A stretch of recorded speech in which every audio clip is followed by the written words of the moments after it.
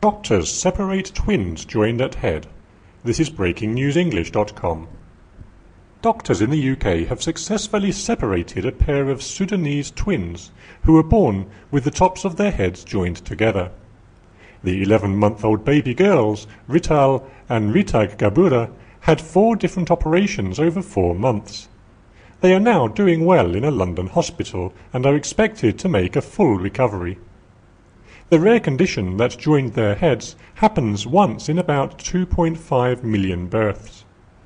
Surgery to separate them can be extremely dangerous, as surgeons have to cut the brains and deal with the major flow of blood between the 2 brains.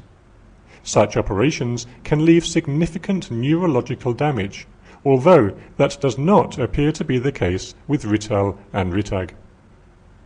The charity Facing the World, which helps disfigured children, helped the twins receive the operation they needed. The charity's spokeswoman, Sarah Driver-Jowett, described just how successful the surgery was. Within days, the twins were back on the general ward, interacting and playing as before, she said. Lead surgeon Dr. David Dunaway said, "Incidences of surviving twins with this condition are extremely rare.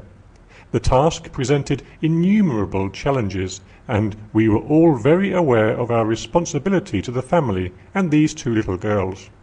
Another expert surgeon in this field, Dr. James Goodrich, said, "So far the results have been exceptional. I think both kids will do quite well."